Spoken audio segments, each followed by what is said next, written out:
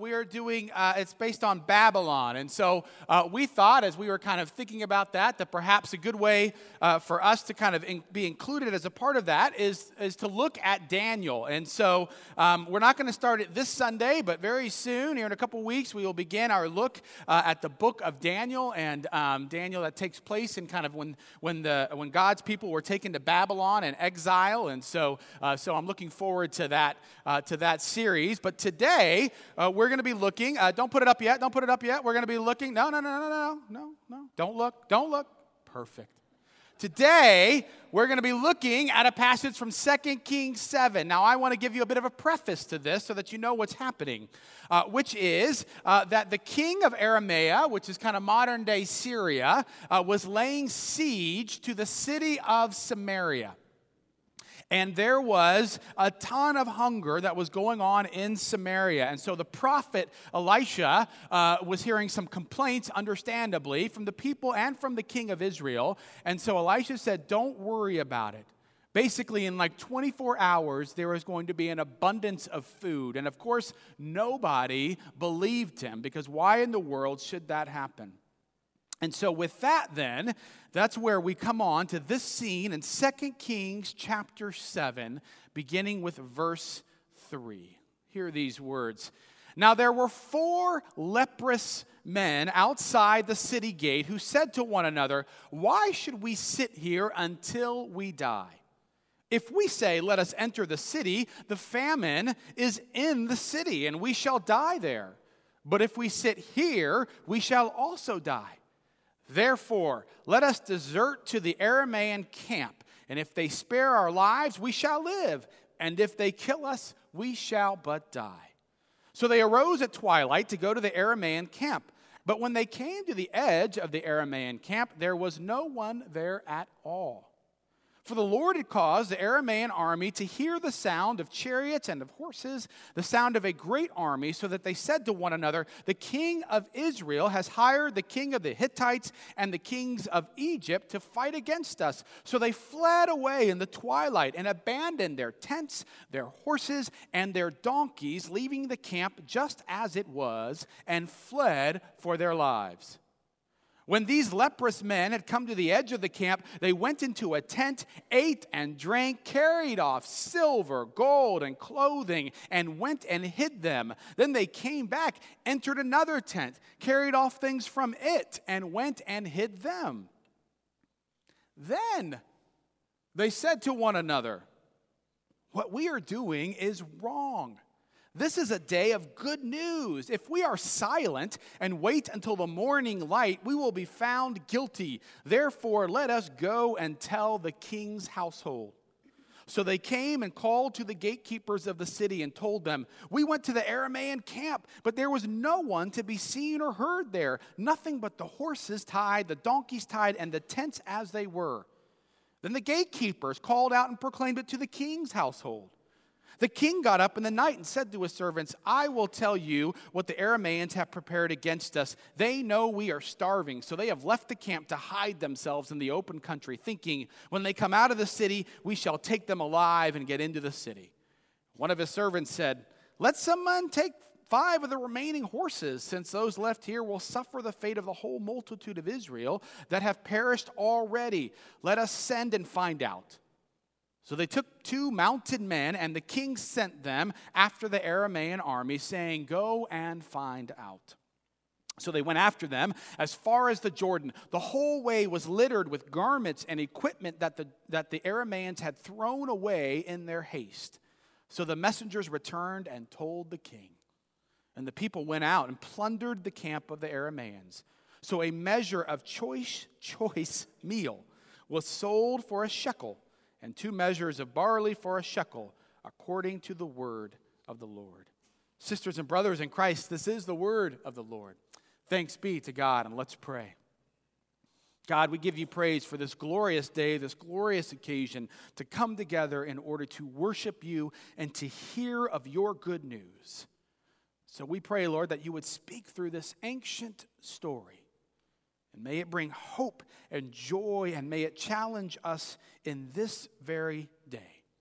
And may the words of my mouth and the meditation of all of our hearts be acceptable in your sight, O Lord, our strength and our Redeemer. Amen and amen. So I knew that this week we'd be commissioning many of our folks to go out across the globe. And so I was kind of wrestling with, since I had some flexibility, well, what should I preach on? Let me preach on something that talks about how we are a sent people, sent to go out. And of course, there's a lot of scripture that talks about that. And so as I was kind of thinking through in my little Rolodex there in my head, all of a sudden I was reminded of this very kind of unique and almost strange passage in 2 Kings. Now, I've been a pastor for a little over 13 years now, and I have only preached on this particular passage once before. And I wonder, who knows where I preached that particular passage? I'm glad you asked. Nobody seems to know. I preached it here. Thanks for remembering. I preached it here, but I preached it before I was ever your pastor. Because I preached this in October of 2013 when I came here to candidate for ZPC in order to become your next pastor. Yeah, some of you are like, oh yeah, I remember that, right, Todd? Yeah, you were just about to say that. The candidating sermon is this kind of nerve-wracking sermon for a pastor, right? Where he or she, they come up before, for our folks, several hundred people. It's basically like an interview, right? And so you preach, and then right after that, you get kind of hustled off into a closed room where you can't hear anything. You put headphones over your ears, not really, but something like that. And then they vote on you, right? As to whether or not, basically, you're good enough to come and be the pastor. It's a very nerve-wracking experience. Now, I was somewhat settled, my insecurities and my fears, by the fact that someone told me, some of my colleagues actually said, you know what, when they vote, they're not really voting on you or the sermon. They're really voting. The question is, do they like and do they trust the committee that brought you in, right? So for those few who didn't vote for me, I decided that's because they don't like Judy Barnes and Kurt Stree. The committee that brought me in has nothing to do with me at all. So I began to kind of think then about this particular passage. It is a quirky passage. My guess is that most of us probably are not that familiar, other than those of you who heard and relished every word that I preached in October of 2013. But the rest of you probably aren't familiar with this particular passage. And as I began to think about that, though, I just kept thinking more. I got kind of nostalgic. I'm kind of a sentimental guy, really. And I started thinking back about these last few years. It hasn't been that many years, but almost 5 years now since I preached that particular sermon. And it feels like a whole nother world in many ways, right? When we first came here, we had 3 children. None of them had even started school yet. I was in my 30s. And now, we have 4 children. 3 of them, starting in August, will be in school. And I'm still in my 30s or so. And so everything, though, is different. Our family seems very different. And then I was thinking about my time here and just how much of a joy it has been to be here. It's been stretching. There have been challenging times. It's been rewarding. We've had some great joys. We've seen people come in. It's been fun. We've seen some people leave, and that's been sad. But we've also, I have experienced some of the real highs of ministry and some of the real lows of ministry. We had 3 people who were much too young, who have passed away, and we've kind of grieved together as a community and struggling with that. But I also have this great sense of the community and our being on this journey together. And as we've been talking about this as elders, a session, and there's a sense of, okay, this is going well, and what's next? There's always that question of what's next, which I think is the right question. And I love that. I'm very excited. I'm excited about the property master plan. I'm excited about Eliad, our next gen position. There are some other things that we've been kind of wrestling with that will roll out here before long. There are some great things that are happening. It feels to me, the Spirit seems to be saying, as we look forward. But I always think that one of the important things to do as you look forward is to not forget to look back from time to time. Not wishing that things could go back to the way they were, but as a way of remembering who you are, who you were from the very beginning, so that you can make sure that you are building off of that as you move forward. And I think that this particular story does a great job of giving us a tool, an instrument to do that. Because it really is this great story. There you are. You have these 4 lepers, and they are in a pickle. A, they have leprosy. B, they're starving. And C, they have an army that's not that far away from them that wants to kill them. Right? This is not a good place to be. And so they're sitting there and they're trying to think through their options. What can we do? And so one option perhaps is, well, maybe we can just go, maybe we can protect ourselves by going behind the city gates, right? Now there's some question as to whether or not they would even be allowed to go back there because they were lepers. But as they point out, well, what would be the point? There's no food there anyways. If you read chapter 6 and the beginning part of chapter 7, and I wouldn't do it unless you really want to, but it's some pretty sad things that are happening when people are starving, some of the things that they're having to do. And so they said, well, we could go behind the city walls maybe, but even then, they don't have any food. Or they thought, well, maybe we could just stay here. But the reality, of course, is that if you just stay there, I mean, there's not that many people coming back and forth. And even if there was, it's not like they're coming with like a grocery cart from Kroger. They don't have any food either, so that's not going to be helpful. And then they say, well, wait. The only option, maybe the only thing, the only way we can have any hope, as ridiculous and impractical as it may sound, is if we decide to just go walk into the enemy camp. And maybe, you know what, maybe they'll give us some food, or maybe they'll kill us. But if so, so be it. Because to be a leper and to be starving is no life anyways. And so they decide, okay, well, let's do this. So they begin to walk into the enemy camp. And can't you just kind of picture this almost comedic scene where they have these white flags and they're like, hey, we surrender. We surrender. We surrender. Hello? And there's nobody there. In fact, the only thing that's there is food and gold and food and silver and food and clothing and food and horses and food and ponies and food. I mean, can you imagine how excited they would be? I tried to find the right movie clip. I couldn't really find the right movie clip, but it feels to me kind of like Lord of the Rings, right? Where they're just like, they'd be clinking their chalices together, and one person would grab a big old turkey wing or something or leg and grab one bite and then throw it aside, and before you know it, they'd be taking mashed potatoes and gravy and throwing it at one another, and they'd be just sitting there thinking, this is amazing! And they're just living the absolute dream, and they start going, they start hiding things, right? The silver and gold and the clothes, and they come back in. I mean, this is amazing. And then, my guess is it was one of them that kind of stopped amidst their kind of gluttonous stupor and said, whoa, something isn't right. This is a day of good news. And there is a whole city of people that we know who are starving right now. And they have no idea that we are reaping of the good news of this food and drink and silver and gold and clothing. And they said, we better go tell them.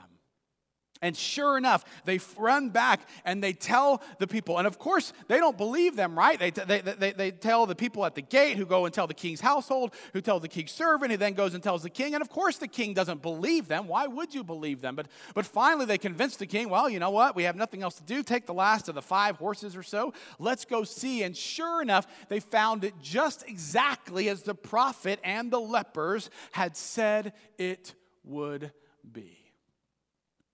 What a remarkable story. And in 2013, when I talked about this particular passage, one of the things that I said was, in many ways, the church in America reminds me of those 4 lepers. I decided to kind of start soft when I came and candidated. I said, in many ways, the church in America is very similar in the way that it seems to be sometimes diseased and malnourished and not really flourishing in many ways. Yeah, there are some churches that are doing well, but there are many, perhaps even the majority, who are kind of struggling. 92 or 3% of churches, I just heard, that are not keeping up with the growth of those of the society around them. And as I said then, there are many options that the church has. And in fact, many of those options are very similar to what the lepers had. For some, the option is to do this, is to maybe let's go behind the walls. Let's kind of separate ourselves from the culture that is around us. Let's protect ourselves. And maybe in so doing, all of a sudden, we will be given new health and new life. And so that's exactly what they do. And they think that by building these walls in between themselves and the world around them, that's going to really be their hope. But here's what happens. When you get behind a big wall for safety, I'll tell you what occurs, which is that you begin to look around the other people that are behind the wall, and you start not liking them very much, and you start finding reasons why you don't like who they are. And so do you know what you then do? You build another wall in between yourself and them. And then you build another wall, and then you build another wall, and before you know it, all you've done is just sped up your demise. Other churches, though, have said, hey, you know what? Here's what we should do. We should just stay right here, but let's try to do something that is more interesting that may then get more people to come by, right? Maybe like the lepers, they thought, hey, maybe if we started juggling, maybe then people would come by. And so oftentimes church will say, oh, okay, well, let's do this one thing. Maybe let's do something that is a bit more entertaining, a bit more exciting. And then in that way, that's how all of a sudden we're going to have new life, and all of a sudden we're going to begin to grow. In fact, what I said then was, perhaps even you think, well, hey, let's bring in a pastor who's somewhat younger and who has 3 little kids, and maybe by so doing, all of a sudden, everything's going to be changing. It's just going to be great. But what most churches have discovered is that that's not the way to health either. That's not the way to new life. And what the churches, it seems to me, who have been able to flourish in this day and age are those churches who, much like the foolish lepers on that day, have said, we are going to go in and we are going to start taking risks into the world that surrounds us, right? And it doesn't even mean they had this great developed 5-year plan. They didn't have any kind of 5-year plan. There was no mention of, all right, here's what you do. Jimmy, you're going to go north. Sammy, you're going to go south. Smitty, you go east. And Bartholomew, you go west. And Jim, you just start yelling over there on your side, and so you distract them, and then we'll go in and get the fried chicken and mashed potatoes, and then we'll rendezvous back at the city gates. No, they had no great plan. They just said, let's just go and see what happens. Let's just take a risk, and who knows if it's going to succeed or not. And sure enough, they went out and they began to take that risk, and as a part of that, new life occurred. And one of the things, it seems to me, that is abundantly clear when it comes to Scripture and what the church is called to do is to be a place that is not afraid to go out and to boldly take risks, even if they may fail. And one of the things that drew me to ZPC, 5 years ago as we were in interactions was one of the things, I've told you this before, that Jim Capps, the interim pastor, said to me, which is that ZPC is very much like a new church plant. It has the feel, even though it's been 30 or so years from then, it feels a bit like a new church. And what I loved about that is one of the things that everyone knows is that new churches are inevitably, by their very nature, incredibly risky. They are very much risk takers. It's much like a new business. You all know when you try to start a new business, the probability of it succeeding is abysmal. Right? And the same way with a new church. When you try to plant a new church, the odds of it succeeding, it is not very good. And so the fact that from the very beginning then, there was this sense of a people who said, nope, we're gonna take a risk. Who knows if it's going to succeed? It could completely fail, and there will be oftentimes probably when it seems like it is going to fail. And yet, as Jim was telling me about this church, I said, well, if this is a place that believes that they can take risk and they want to take risk, well, then let's see what's going to happen. And that's one of the things that I have loved about my last 4.5 years here is seeing some of those risks, right? Risks that most of you know about already, right? Like we talk about with the Jeremiah House. Hey, let's do something, for those who are struggling with addiction. We could give money. Okay, that's one thing. We could go serve 30 miles away or 15 miles away, or we could invite them next door and let's see if this works, right? That's a bit of craziness. And quite frankly, we've had a lot of failures. In fact, we've even had discussions of whether or not, is this thing even going to work? But I want you to know whether or not the Jeremiah House flourished as we hoped or whether or not it didn't, What was most significant is the fact that we were willing to take the chance. Why? Because we believed that in loving and caring for them, we were doing the right thing, whether or not it succeeded or not. Right now, we have 3 guys there, and so this is one of the greatest places it's been yet, but it has been a process. Or what about a couple of years ago now when we decided to have IHN, to have the homeless come in here for 2 weeks? This year now, we've moved that up to 3 weeks during the year. One of the great joys, it seems to me, is during that time, now maybe somebody has said something and I've forgotten it, but by and large, I never recall hearing anyone say, hey, you know what? What if they kind of mess the church up? What if things don't look the same? What if somebody takes something? These are outsiders. We don't know them at all. And what if kind of the wear and tear is just not good for our church? And one of the things I love about ZPC is that rarely are they ever so concerned with the preservation of this building that they forget the reality that this building is a gift to be used for others, to be used even for those who are not here yet. Right? Between 8,000 and 10,000 people come through here every month. The majority of those are not people who come and worship all the time here. Right? And that's remarkable that ZPC has said we are willing to take the risk. Right? Someone has noticed that one of our candles was broken. Well, that's because Noah's Ark came in here at some point. I forget when it was. And one of the candles got bumped, and so it broke. Or at least that's what we're telling people. And so... But you know what? What do we say? We are willing to take that. When something gets spilled, when something happens at the food pantry, we are willing to take that. I mean, we do our best, and they do a great job of trying to be as safe as possible, but you just can't be. If you have food, there's going to be something that messes up. But here's the thing. We are willing to risk the building because we know that ultimately it is not about preserving a building. That is not why we are here. Or what about home groups? I know you're saying, oh, home groups. Well, I mean, there's no risk there. I want you to know that when you're one of the leaders, right, and when you're a group of folks, as we were, and we said, hey, we want to do this, and you have everyone get together in this beautiful barn, and you have this big meal of 30 or 40 leaders that are there, and then you have them go through a pilot group for 2.5 months, and then in January of whatever year that was, 2015 maybe, you put up these lists, right, and they have no names on them except for the leaders, and you're like, man, I could look like a moron here if nobody signs up. And it is incredibly nerve-wracking. Anyone who's led anything, you know that, right? To take that risk. And yet, because of that, we now have over 300 people who are formed every week when we are doing home groups, who are shaped more like Jesus and who understand that we are a part of this as a community and that what we do in here should be carried out throughout the week. Right? But it only happens when we are willing to take risk. And so one of the things that we're saying this morning is that we have to be a people who are continually wanting to go out and to take risks. Now, let us be clear.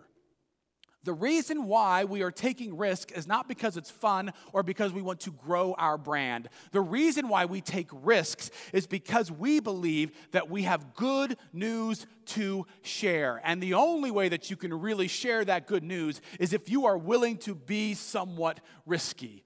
Right? And remember, I love what the lepers, they're sitting there and there they are, man, and they are living. You remember they still have some mashed potatoes over here. There's still the grease of fried chicken. They've got about 50 different pairs of clothes on. They've got gold chains and gold rings, and they are living the dream. And they said, this is good news. And all of a sudden they realized that this was not right, that they could not just sit there and soak in all of that good news, that good news was never just for them. And so they went to share that good news with others. And a church that is healthy has to have a sense, a passion for sharing that good news. I don't know how many of you know Pete Hudson. Pete Hudson is a great dear saint of ZPC. He was kind of there from the very beginning. If there's one person for whom you kind of look back and say, wow, that person was a key person in kind of the birth of ZPC, it would be Pete Hudson. We love Pete Hudson. We stayed at his house when we first moved here as a family when he was down in Florida. He has no idea we stayed there, but it was fantastic. And so, Pete Hudson was telling me a couple of weeks ago, he was talking to me a little bit about the beginning of the church, because Ray Rizzo, who was also a guy who was there who recently passed away, and he said, well, you know what? A group of us got together, and we began at the very beginning, back in the early 80s, we went around and we knocked on every fifth door all around Zionsville. and they knocked and they asked them a question, do you go to church? And if they said, yep, they said, hey, that's great, wonderful, thank you for going, and they went on. But if they said no, they began to talk to them about church, and they began to say, well, would you be interested? And if so, what would that look like for you? And I love that story. Do you want to know why I love that story? Because I think oftentimes, and I understand it, people will say, well, you know, Jerry, all he ever does is talk about going out and loving your literal neighbors. And that's what Jerry's brought to this church, is just talking about loving your literal neighbors. And what I want to say to you, and what I will continue to say to you, is this is nothing new that I have brought in. ZPC from its very beginning was going door to door in neighborhoods sharing the love of Jesus. They didn't just start at the middle school and put up a sign and say, hey, we hope some people come by because we have some good news. No. They went door to door in people's neighborhoods. What I'm doing is I'm not bringing something new. I am pointing us back to who ZPC was from its very beginning. A place that said, we believe we have good news, so let's see what the Lord might do here. Or what about Great Banquet? One of the things that I love is the passion with which people invite people into Great Banquet. Now, I love the fact that they are excited to invite people to taste of literal good food as well as spiritual food, to taste and see that the Lord is good. Now, there are those who will say, and I understand it, will they please, we have kids in here, will they please be quiet when it comes to inviting people to Great Banquet? And I get it. I think there are times, I don't think there's any reason to hide this. There are times when perhaps people who invite others could, leave a little bit of room for the Holy Spirit. Just breathe a little bit. No question. But here's what I also want you to know. 1,000 times over, I would prefer to be a part of a church that is so passionate about bringing the good news of Jesus Christ to others that they can't stop inviting people to that, over a church who sits there like the lepers in the beginning and says, look at all this good news we have, and has no desire to share that good news with others. So the next time that you get annoyed with someone asking you yet one more time to come and share the good news, remember this: thank them for the fact that they are never going to be content to just sit there and keep all of that fried chicken and mashed potatoes and gravy and silver and gold and clothes to themselves. I have been to other churches that have been afraid to share the good news of Jesus Christ with others, and that is no fun. I mean, think about how annoying the lepers would have been. Picture this. Picture 10 years, 15 years after the lepers are there. And there they are, they're sitting around, they've got a great little family, they've got 3 kids, they're all sitting around at the table, and you know what, there's fried chicken there, and all of a sudden the leper dad says, kids, you know what that fried chicken reminds me of? And what would they say? Oh, geez, Dad, not again. Oh, it reminds me of when Jimmy and Smitty and me and Bartholomew one day were starving, and we went into this enemy camp and we found this fried chicken, and all their eyes would roll. Why? Because they had heard about it again and again and again. But there is something that is good and annoying about someone who says, we have good news and we have been changed and shaped by it, and we cannot stop talking about it. Good God, I will go on. I'm feeling Pentecostal. I will preach for hours if I can't get one amen. I thought that would bring it out. That's the way you get Presbyterians to say amen. All right, it's why there is this focus that has always been here about going out and doing world mission, about going out and caring for others across the street or across the globe, wherever it may be. We must continually do that. We must continually be engaged in loving others as a reminder to them of the good news of Jesus Christ, and as a reminder to us that we were never called to possess the good news, but to share the good news. That's why I love that phraseology that we've been using about being shaped more like Jesus and wanting the community and the world to look more like the kingdom of God, to let them know of the good news.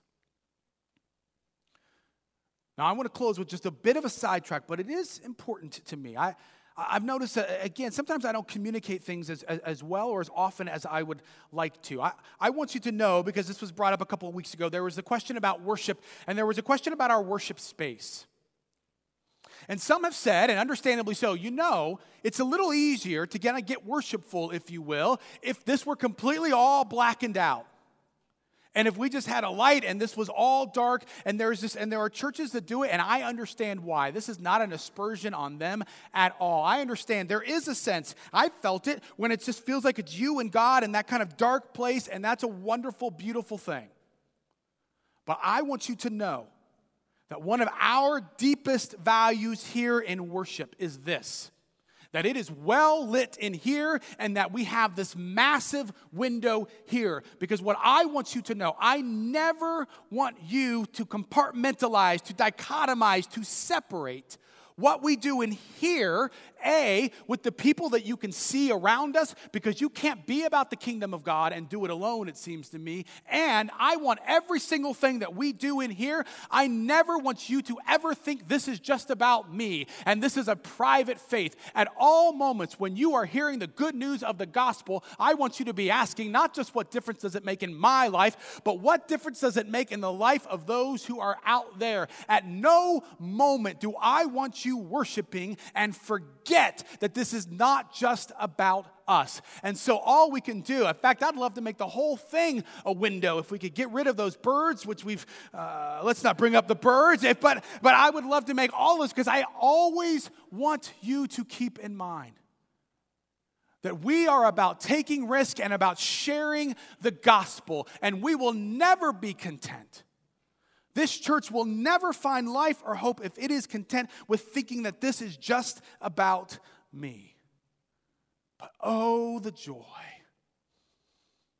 joy of being a part of a place and a community where you help others to experience the good news of Jesus' love and grace, of his forgiveness, of his desire that all would have food and drink and a shelter, of his desire that all would know that they are loved by him. Let us always be committed to not being afraid, to being a people of courage, and the people who are committed to making sure that all know of the good news of the gospel. Amen.